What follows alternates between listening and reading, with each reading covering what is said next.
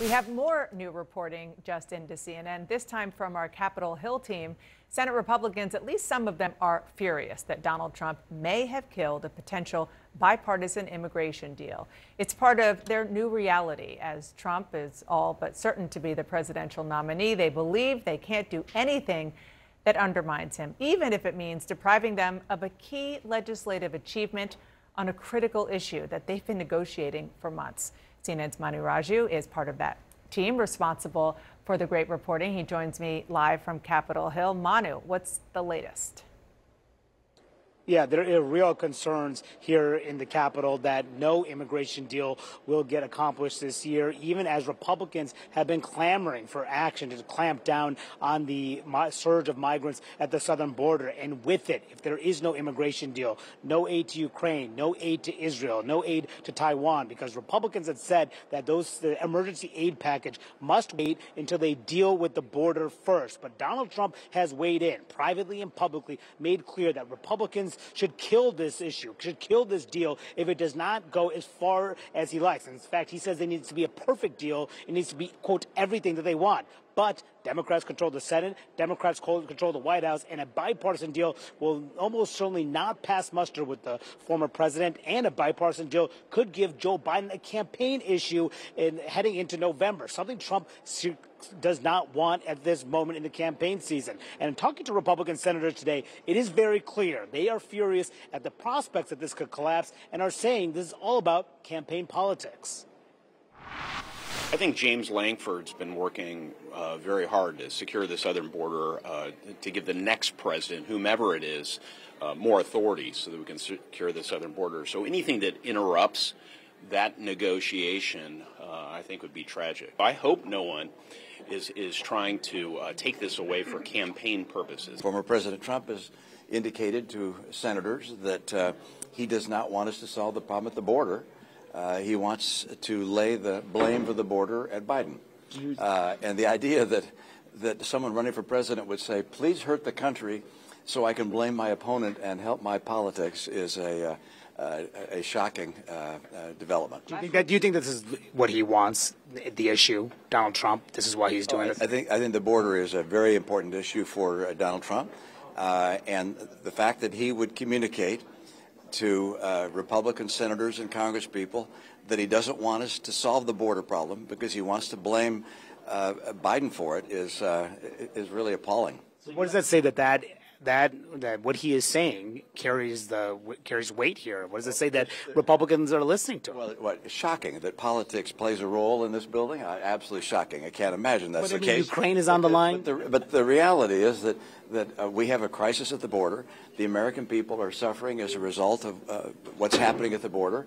And someone running for president ought to try and get the problem solved, as opposed to saying, hey, save that problem. Don't solve it. Let me take credit for solving it later. Now, I just spoke to Senators James Lankford and Senator Chris Murphy, two members who have been trying to negotiate that bipartisan immigration deal. They say they're still going to try to cut a deal. They said that Murphy told me the next 24 to 48 hours will be critical to see if there's any viable path forward. But, Dana, as you know, even if they cut a deal, they got to put it together, put it on the floor, get the votes. That means Republican votes that would require 60 in the United States Senate. Then the Republican-led House, which is very much aligned with Donald Trump's position on the issue, which is why so many people are bracing for the reality that Donald Trump may have killed this bipartisan emerging proposal to deal with these key issues, and they may have to deal with it next year because of campaign politics in the middle of all of it. Dana. Manu, such great reporting. Thank you so much. Let's talk about this with the panel. Melanie, you too are a member of this reporting team with all of this great stuff. And I just want to underscore the sort of headline here, which is Donald Trump has such a grip on the party, which that's not new, but he has even more power now that he is inching even closer to being the presumptive Republican nominee. And he would rather have, and this is something he is communicating to his fellow Republicans in Congress, don't make the border better because it will give Joe Biden a win and it will hurt me. I'd rather have the issue. Yeah, I mean, it's pure raw politics is what it is. And a lot of Republicans probably are saying this privately, don't want to say it out loud. Now it's coming out in public that this is how Trump feels about it, and they are following his orders because he is likely going to be the nominee. They are very reluctant to do anything that is seen as undermining him or crossing him. A lot of cases, they're driven more by fear than wanting to please him. And you know, to be honest, Dana, this is a really familiar dynamic for Republicans who served while Trump was in office. He had the power to completely blow up or derail legislation with the simple click of a tweet or a phone call. And we saw that continually every single day. And now, as it looks increasingly likely that his nomination is inevitable, this is the reality that Republicans are dealing with. It's so true, but I just think that, just to emphasize once again, this is the issue that Republican voters in pretty much every state that we've seen think is the #1 issue. And I'm not Pollyanna. Like, I've seen this before. I covered many immigration negotiations on Capitol Hill that failed because of politics. But they are on the cusp of doing something in a bipartisan way that could actually make the border better. And he doesn't want it. Well, he wants his campaign this fall to be almost not solely about immigration, but it will be the #1 issue that he talks about in his campaign. And he wants a scenes of, things being totally out of control of the border. And he has a lot of data right now that help us his campaign. The record number of crossings that are coming into America. Even some Democrats, I think, privately are fretting. You look at what's happening in New York and all of these other cities. And I think Trump wants it to be as bad as possible going into the fall for his campaign. And we've seen him do this repeatedly with senators, though. I mean, they try to get bipartisan deals, and then he often attacks these deals, just as Melanie said. The other thing to me that's super interesting about this is for a long time in the House, you have a lot of these members who actually like Trump. In the Senate, most of these members are not fans of Trump, right? They really did not want him to be the nominee again. They sort of are begrudgingly having to deal with him again. And you can almost hear the palpable frustration of their voice to realize that all of a sudden this guy that they don't really like much. There's a few of them that do, but a lot of them really don't. Especially the top Republican in the Senate, Mitch McConnell, who... Go ahead. Yeah, their strategy of not doing anything about Trump turns out remarkably not to have worked. And so now they are left with the consequences of it.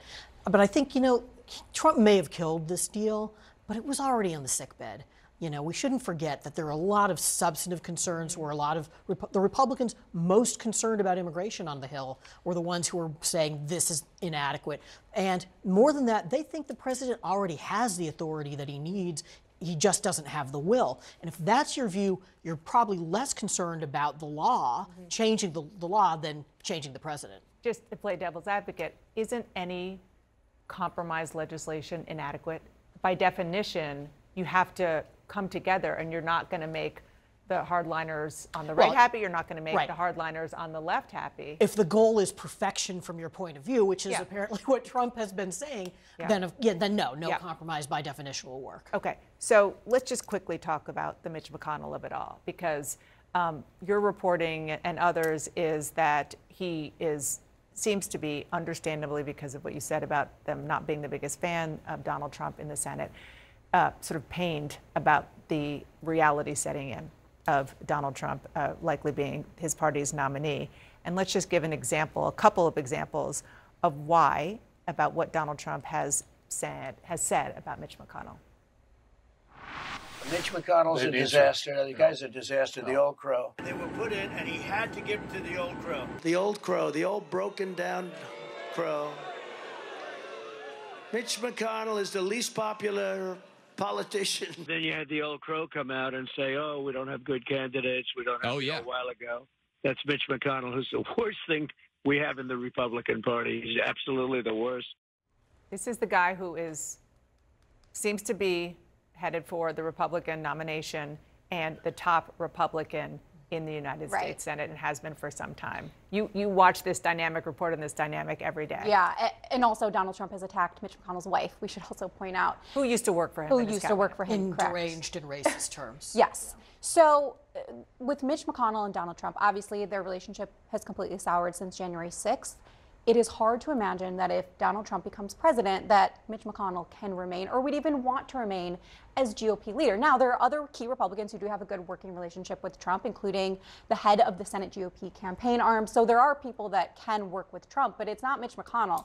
And there are a lot of questions swirling around the Capitol right now about, can we keep Mitch McConnell as our leader if he has zero relationship, in fact, an animosity with each other in the future? And that is the question that I think is really underlining this idea that Trump is coming back into the fold.